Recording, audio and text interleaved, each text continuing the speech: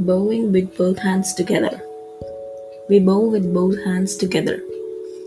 The usual reason behind this is to salute the person who thinks to respect others. But the scientific reason behind this is probably when two hands touch each other, pressure is created between them. The pressure touches the pressure on the nerves. Then those nerves give the signal to the brain. Then the brain can remember the person for a long time. That's all. It is not a custom that our ancestors worked on or put on for no reason.